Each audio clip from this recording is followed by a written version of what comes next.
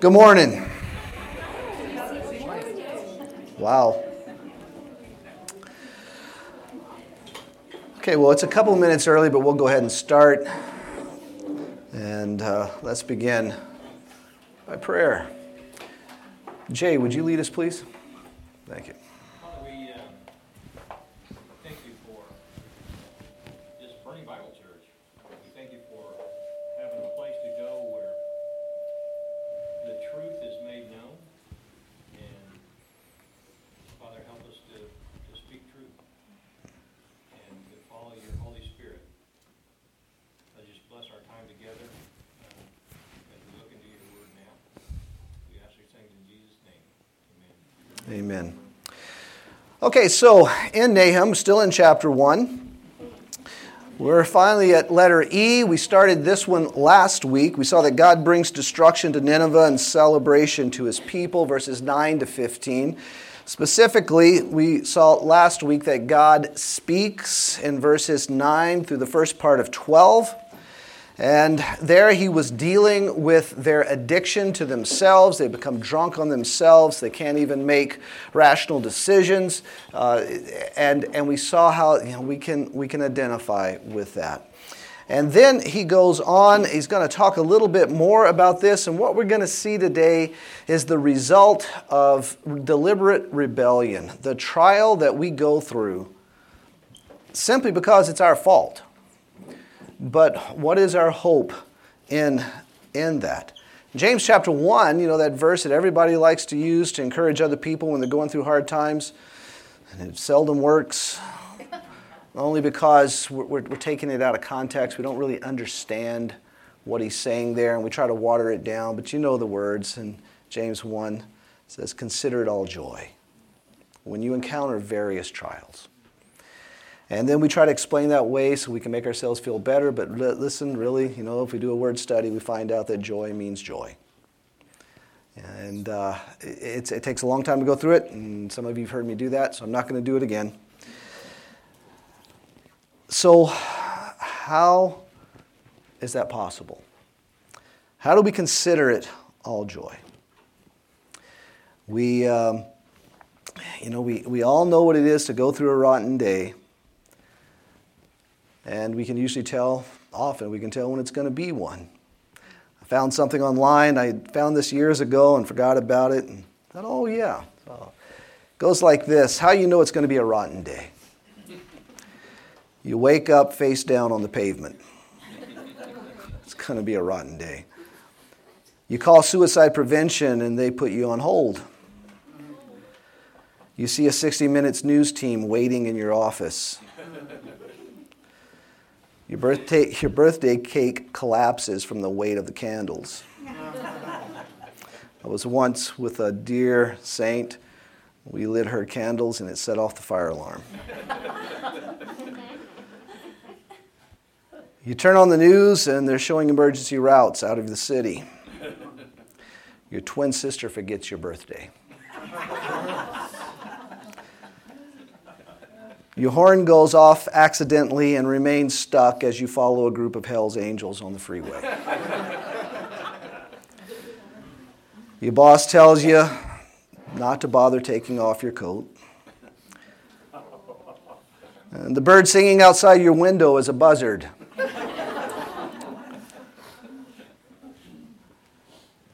You call your answering service, and they tell you it's not your business.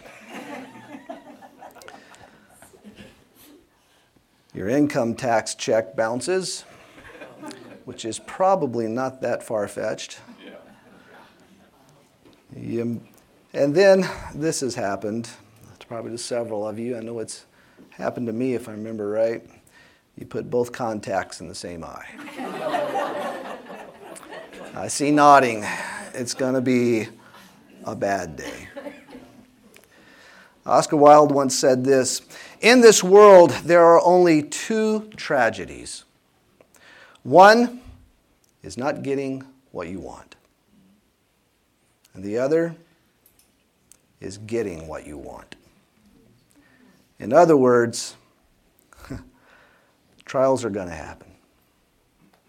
The bad days are coming. In this chapter, we'll see that there are those times when those trials and those bad days come as a result of deliberate disobedience. We'll see that with Nineveh, but we will also see that that's been the outcome for Israel. So, what is our hope? What is our certainty? Let's look. We'll start in verse 11. I know we've already, let's start in 12. I know we've already looked at this, but we haven't looked at the second part of it. We'll read, better start in 11, so if 12 makes sense. From you has gone forth one who plotted evil against the Lord, a wicked counselor. So speaking to Nineveh, thus says the Lord, though they are at full strength, and likewise many, even so, they will be cut off and pass away. Then he starts to speak to Israel, though I have afflicted you,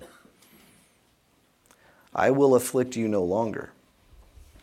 So now I will break his yoke, Nineveh's yoke, bar from upon you, and I will tear off your shackles. God's enemy is no match for him. Assyria was God's instrument of discipline for Israel, but they forgot that. Turn with me to Isaiah chapter 10. Let's read what God has to say to Nineveh, and specifically what he has to say to them regarding their rebellion. Remember again, this is a nation that had repented 130 to 150 years earlier. We find that in the book of Jonah. And we've said several times that past blessing does not guarantee present peace.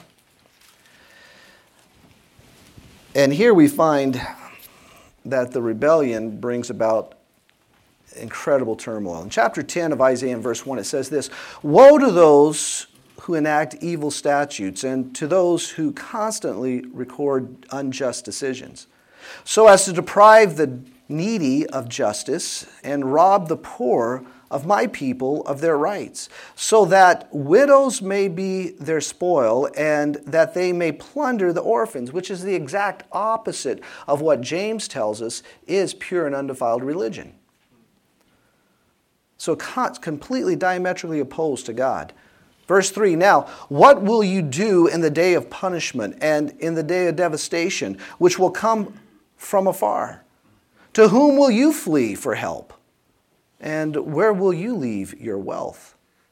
Nothing remains but to crouch among the captives or fall among the slain. In spite of all this, his anger does not turn away. See, God's not finished yet with them. And his hand is still stretched out. Woe to Assyria, the rod of my anger, and the staff in whose hands is my indignation. So they were his instrument for discipline. I send it against a godless nation and commission it against the people of my fury, to capture booty and to seize plunder and to trample them down like mud in the streets. But God did not intend this, complete destruction.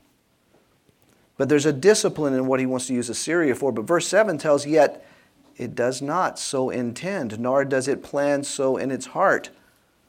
So the heart is the problem, but rather it is its purpose to destroy and to cut off many nations. For it says, are not my princes all kings? They don't need God.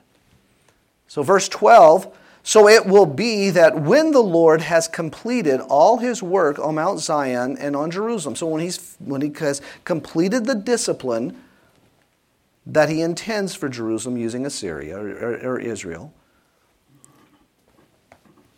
he will say, I will punish the fruit of the arrogant heart of the king of Assyria and the pomp of his haughtiness. Verse 33. Behold, the Lord, the God of hosts, will lop off the bows with a terrible crash. Those also who are tall in stature will be cut down, so that the soldiers and those who are lofty will be abased. He will cut down the thickets of the forest with an iron axe, and Lebanon will fall by the mighty one. So we see that Assyria has become God's enemy, and they will not stand. In verse 14, we find that there is complete destruction awaiting Nineveh. The Lord has issued a command. This is back in our text, verse 14. The Lord has issued a command concerning you. Your name will no longer be perpetuated. I will cut off idol and image from the house of your gods. I will prepare your grave, for you are contemptible. There's 4 things I want to point out in this verse. The first one, the word perpetuated, it means to sow. So it means to scatter seed. It means to conceive or to give birth. It's used different ways in Scripture. And he says this, you will be perpetuated no longer. In other words, this is it. This is the end. There's nothing coming from you after this. Psalm 37 verse 1 says this, do not fret because of evildoers. Be not envious toward wrongdoers, for they will wither quickly like the grass and fade like the green herb.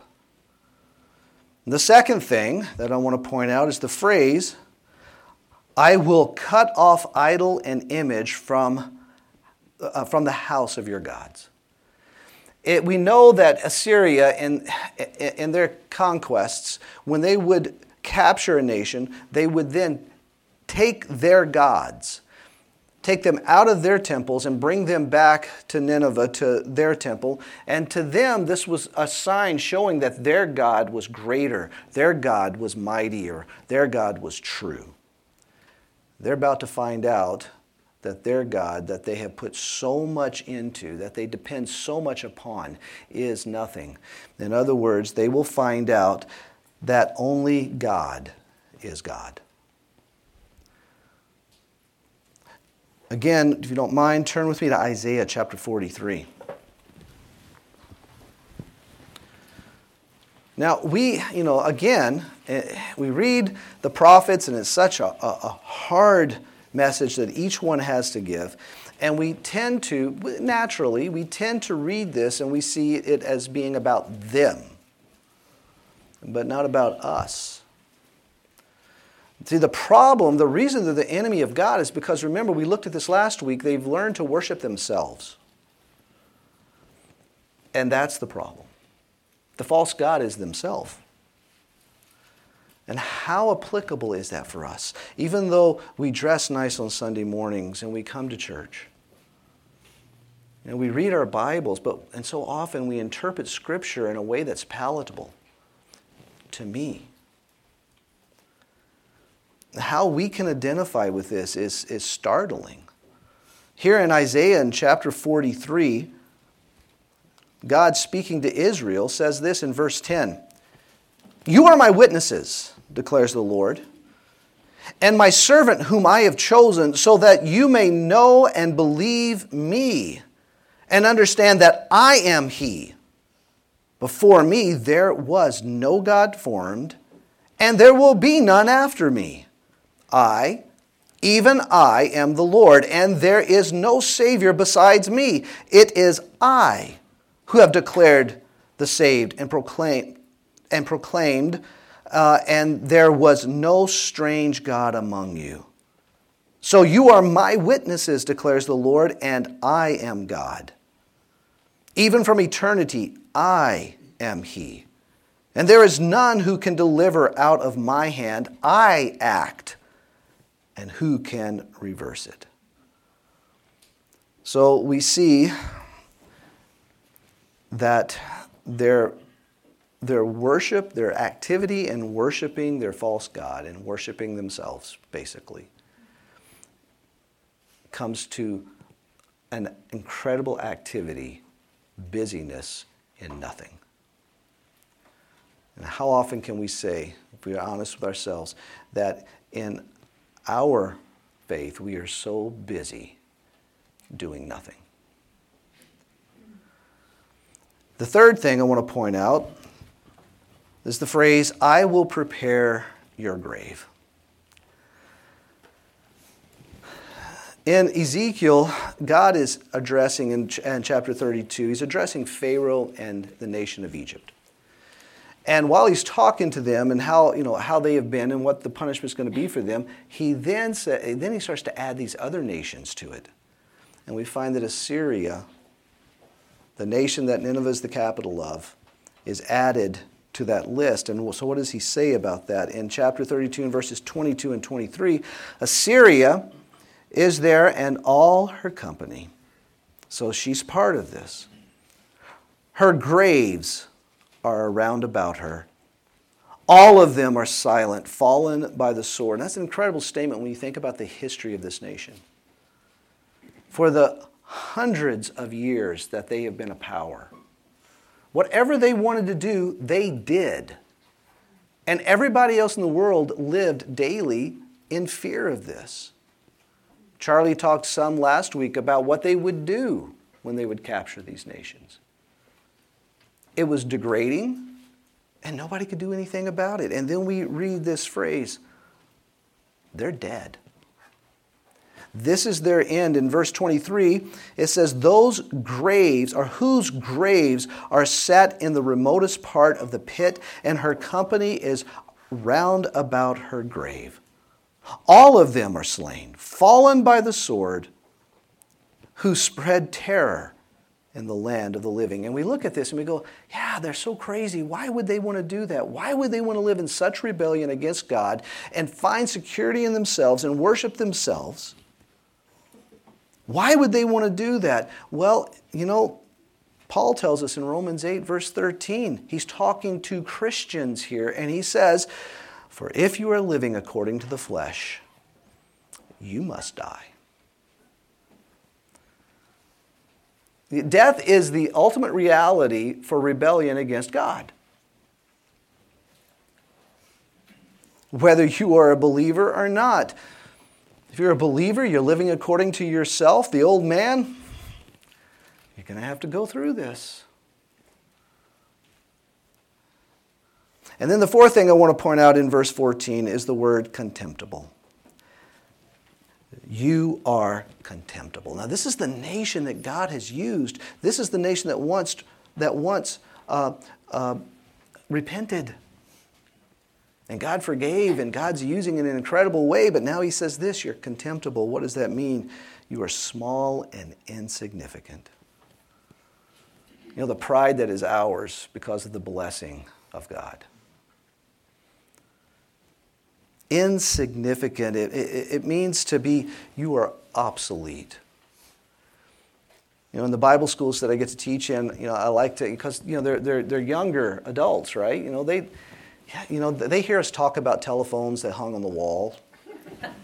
It doesn't mean anything to them. You probably have all seen the video last few years where a bunch of teenagers were given a rotary dial and asked to make a phone call, and they couldn't do it. They couldn't figure it out. I like to tell them what computers were like when they first came out. That's just disgusting to me that I can say that I remember when they came out and they don't even know that there was ever a time when there wasn't one. Do you remember the DOS commands that we had to use just to do a simple thing that now we do with the click of a mouse or the tap of a finger or with your voice? Well, that's those first computers, they're obsolete. I like to tell our students that there was a time in the past that NASA envisioned the day that a computer would fit in one room. Now we wear them on our wrist. But that's the technology we use to go to the moon. You cannot find an astronaut today that would want to crawl into the Apollo space capsule because it's obsolete. It's useless. You have become contemptible, unworthy. Job uses the same word when he describes himself in seeing God for who he is. Behold, I am insignificant. I am obsolete. I am useless. What can I reply to you? I lay my hand on my mouth. Can't you just envision that? In Isaiah chapter 40, verse 17, all the nations are as nothing before him. They are regarded by him as less than nothing and meaningless. Nothing before him. We talked about this some in the introduction to the book, how easy it is for us, including myself, to look to this nation, to look to this government to save me.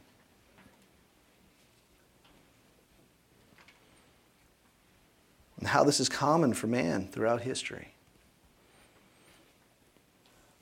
It is insignificant. I am insignificant. This is the reality, okay? These things, the nation that once repented and was used by God will be perpetuated no longer, will be cut off, will be dead, and is contemptible, useless. This is what has happened to the nation that has become drunk on itself. That doesn't sound like us. Not at all.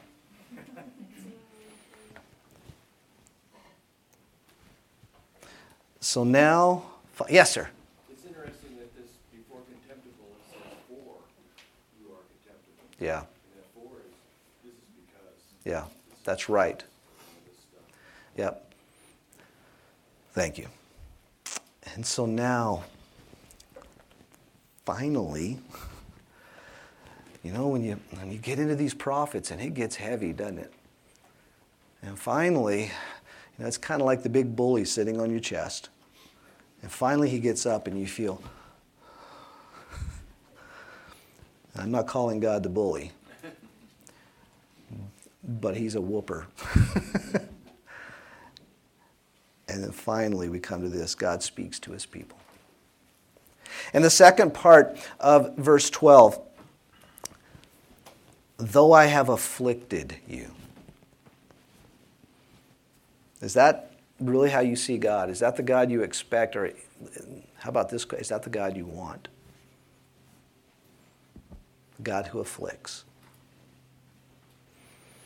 Because that's who God is. Though I have afflicted you, I will afflict you no longer. So now I will break the yoke of his bar upon you, and I will tear off your shackles.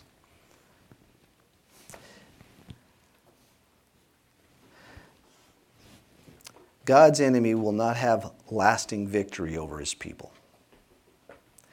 In Lamentations chapter 3 and verse 31, we read this, for the Lord will not reject forever. For if he causes grief, then he will have compassion according to his abundant loving kindness. God's affliction. Do you want a God who brings about affliction? You see, again, we look at that and we interpret it according to our human reasoning. But we have to receive it as it is given. We have to receive it according to how it is intended. God's affliction is always with the design of correcting, for the purpose of restoring.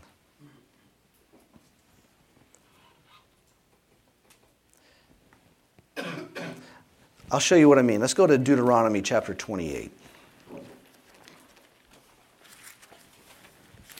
In chapter 28 of Deuteronomy, God is, He will bless, but He also will curse. And He lays this out for the nation of Israel. He says in verse 15 of chapter 28, but it shall come about, if you do not obey the Lord your God, to observe, to do all His commandments and His statutes with which I charge you today, that all these curses will come upon you and overtake you. Cursed shall you be in the city. Verse 17, cursed shall you be in your basket. Verse 18, cursed shall be the offspring of your body. Verse 19, cursed shall you be when you come in, and cursed shall you be when you go out. The Lord will send upon you curses, confusion, rebuke. Verse 21, the Lord will make the pestilence. 22, the Lord will smite you. Verse 24, the Lord will make the rain of your land powder and dust. 25, the Lord shall cause you to be defeated before your enemies. 27, the Lord will smite you. Again, 28, the Lord will smite you. Down in verse 36, the Lord will bring you and your kingdom, whom you set over you, to a nation which neither you nor your fathers have known. And there you shall serve other gods, wood and stone. Verse 49, the Lord will bring a nation against you from afar. Verse 58, if you are not careful to observe all the words of this law which are written in this book, to fear this honored and awesome name, the Lord your God, then the Lord will bring extraordinary plagues on you. Verse 60, he will bring back on you all the diseases of Egypt.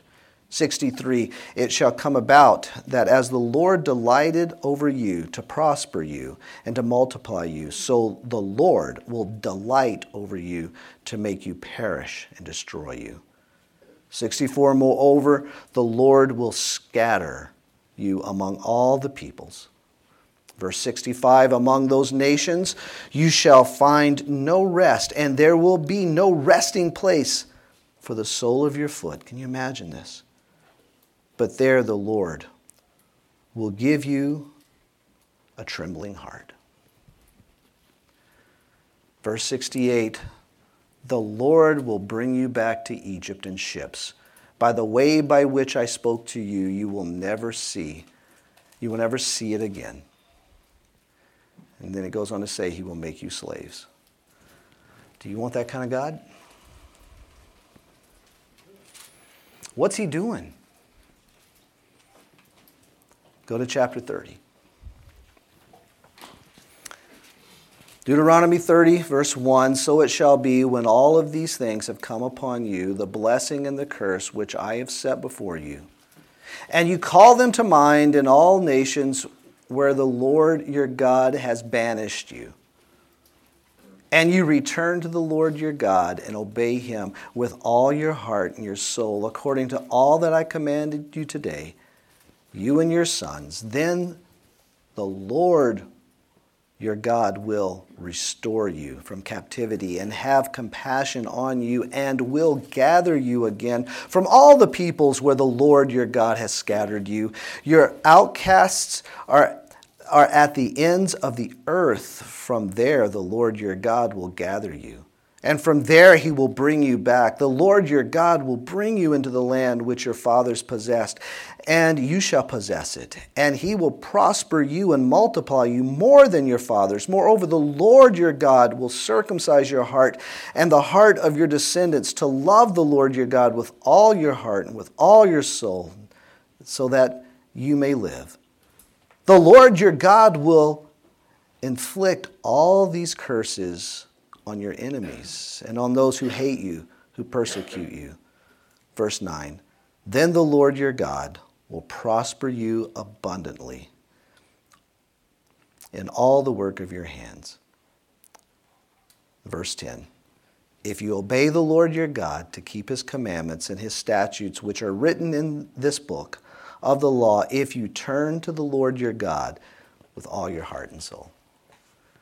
Do you want a God who disciplines?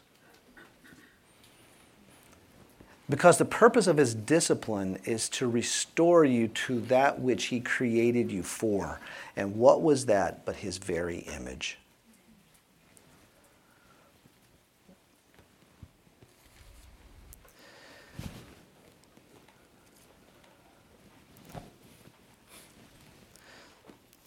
It is the nature of God to protect and to save his own.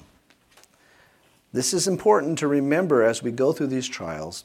It is the nature of God to protect and to save his own. In Isaiah 41, verses 9 to 10, it says, "You whom I have taken from the ends of the earth and called from the remotest parts and said to you, you are my servant. I have chosen you and not rejected you.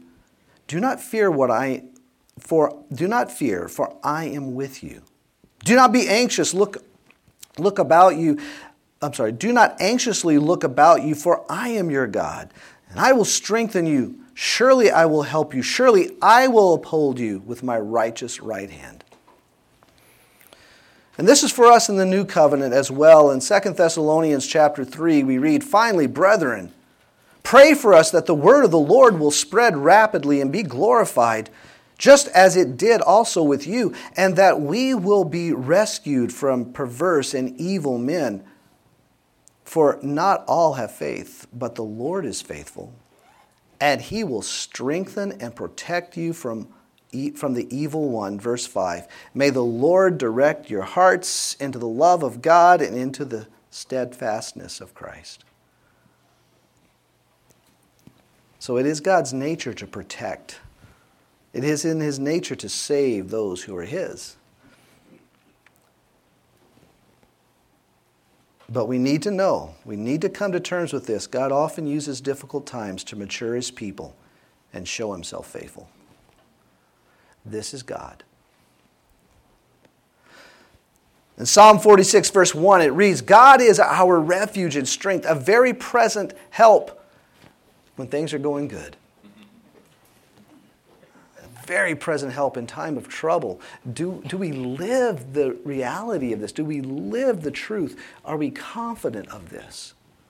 Because it's true for you and for me as well in the new covenant. Go to Romans chapter 8. God uses difficult times to mature us and to show himself faithful through his Son Christ. Look at the reading of this. We've looked at this before, I know, and others have pointed it out, I know, but hey, it's still true, yeah. Romans 8, verse 28, another one of those verses like James 2, 1 verse 2, right? So we come alongside each other and want to encourage them, and we know that God causes all things to work together for good to those who love God and to those who are called according to his purpose. So love God.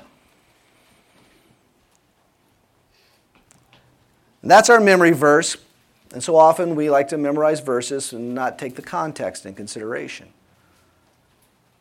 Remember, whatever you're going through, as bad as it is, that God's using it for good. And so we start to interpret it, what? In a way that's palatable for me, because that's the problem, right? We want to worship me. And so what does that mean to us? Well, it's okay. God's using it for good. He's gonna take this away and he's gonna make it so much nicer and he's gonna make me look so much better, and it's just all gonna be, just rosy and beautiful and just wonderful. That's God's good, because it says God's gonna do good, but then he goes on and he tells us what his good is. And so we've got to look at these verses within the context. The next verse says, "For those whom he foreknew, he also predestined." Now here's his good: to be conformed to the image of his Son. This is his good. And so in whatever trial it is we're going through, and in particular today we're talking about the trial that comes about from the disobedience of our heart. God takes that and he disciplines. And he's using our disobedience to bring about his good. To bring about Christ in you, the hope, the certainty of glory. And he goes on to explain that in verse 30, "And these whom he predestined he also called, and those whom he called he also justified, and these whom he justified he also glorified. What then shall we say to these things? If God is for us, who's against us? He who did not spare his own Son, but delivered him over for us all, how will he not also with him freely give us all things? Who will bring a charge against God's elect? God is the one who justifies? Who is the one who condemns? Christ Jesus is he who died, yes, rather who was raised, who is at the right hand of God, who also intercedes for us. Who will separate us from the love of Christ? Will tribulation, our distress, our persecution, our famine, our nakedness, our peril, or sword? Just as it is written, for your sake we are being put to death all day long. See, he's conforming us to the image of his Son. His goodness is himself. And so for his sake, we're being put to death all day long. We were considered as sheep to be slaughtered, but in all these things we overwhelmingly conquer through him. On account of, because of him who loved us. For I am convinced that neither death, nor life, nor angels, nor principalities, things present, things to come, nor powers, nor height, nor depth, nor any other created thing will be able to separate us from the love of God which is in Christ Jesus our Lord. So, consider it all joy when you encounter various trials, knowing that the testing of your faith produces endurance, and let endurance have its perfect result, that you may be perfect and complete, lacking in nothing. And then verse 12 of chapter 1 in James, you know what it says? It says this: the one who has gone through that trial, considering it all joy, knowing God's goodness. This is what it says in chapter 1 of James, verse 12. He is a blessed man. The one who perseveres under trials. For once he has been approved, he will receive the what? The crown of life, which the Lord has promised to those who love him. That's James 1, verse 12, the crown of life. Now, what is the crown of life? Any ideas? What would the crown of life be? This is what this promise to those who God is working this good out. What is the crown of life? How many of you knew that was in the Bible? Okay. What do you think it is? Who said? Somebody said something. I'm trying to figure out if we're allowed to answer. Oh! Answer! It'd be salvation day to be with God at the end. Okay. So salvation, being saved from myself, to be with him. Okay. Any other thoughts? Jesus himself is the crown. Okay, why would you say that? Jesus himself is the crown. Because he gives us himself, and that's what we get. That's the ultimate gift. Is Jesus enough?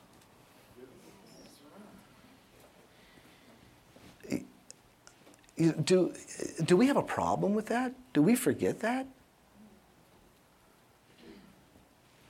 I don't think we can really know that until everything else has been taken away. Yeah. So we need that discipline. Did you hear what Jeff said? He doesn't believe we can really know that Jesus is enough until everything else has been taken away.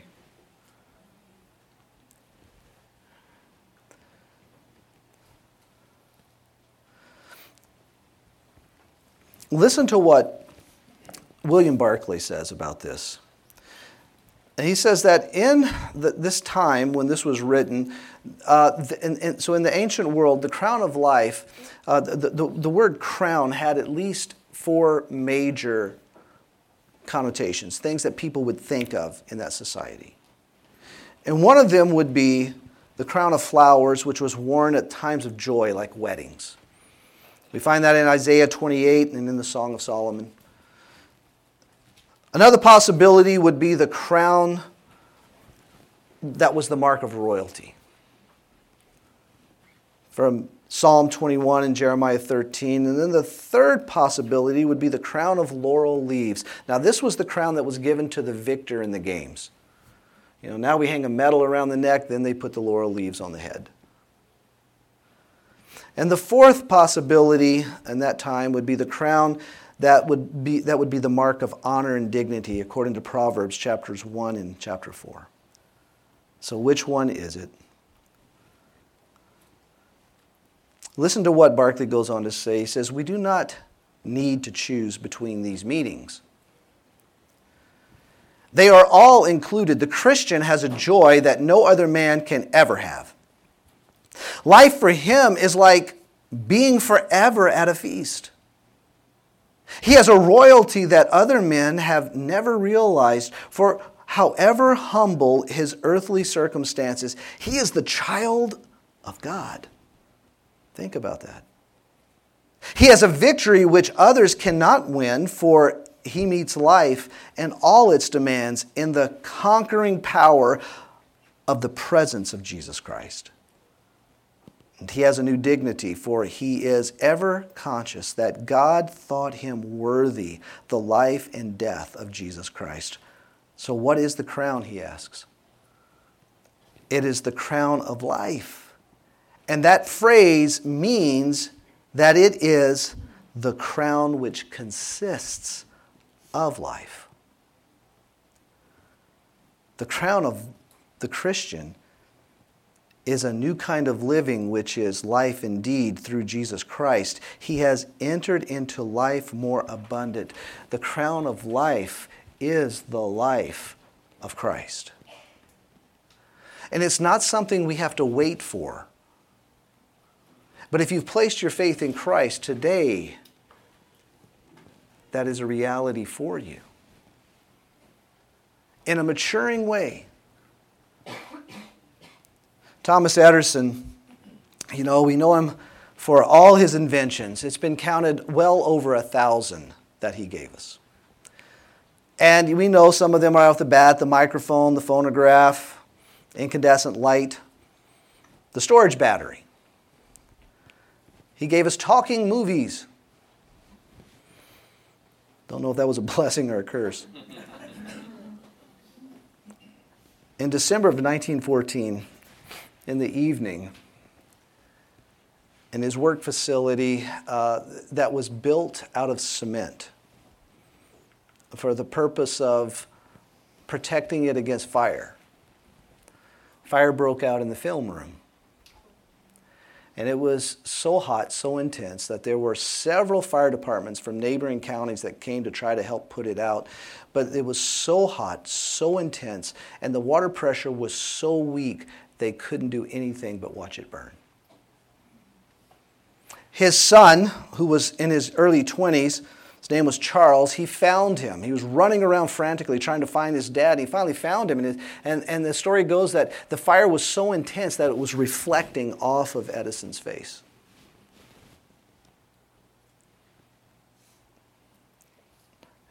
Edison looked at his son. He said, "Where's your mother?" And he says, "I don't know." He said, "Go find her. She'll never see anything quite as intense as this." The next morning, as he was looking over the ashes, this 67-year-old man who was looking at his life's work completely gone. He was quoted as to say this: "There's great value in disaster. All our mistakes are burned up. Thank God we can start anew."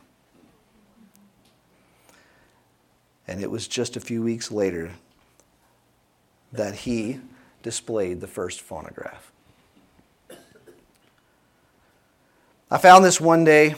The author, we don't know who it is, but it reads like this: "The Christian must expect to be jostled by trials on the Christian way.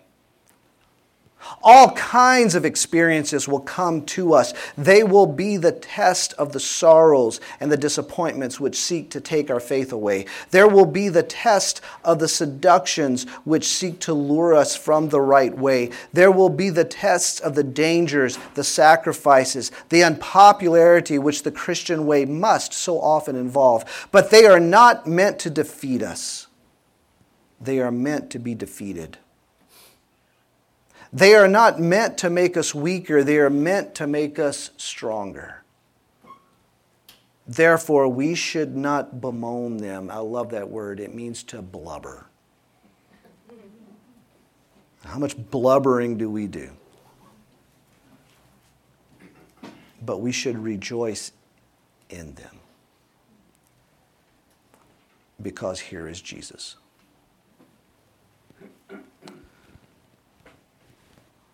And we know that God causes all things to work together for good. To those who love God, to those who are called according to his purpose, for those whom he foreknew, he also predestined to become conformed to the image of his Son, so that he would be the firstborn among many brethren. He has not abandoned you in his discipline for you. On the contrary, in Christ, he could not be more present. Any thoughts? Corrections? All right. Then we'll pray and be out of here a minute early. Miracles do happen.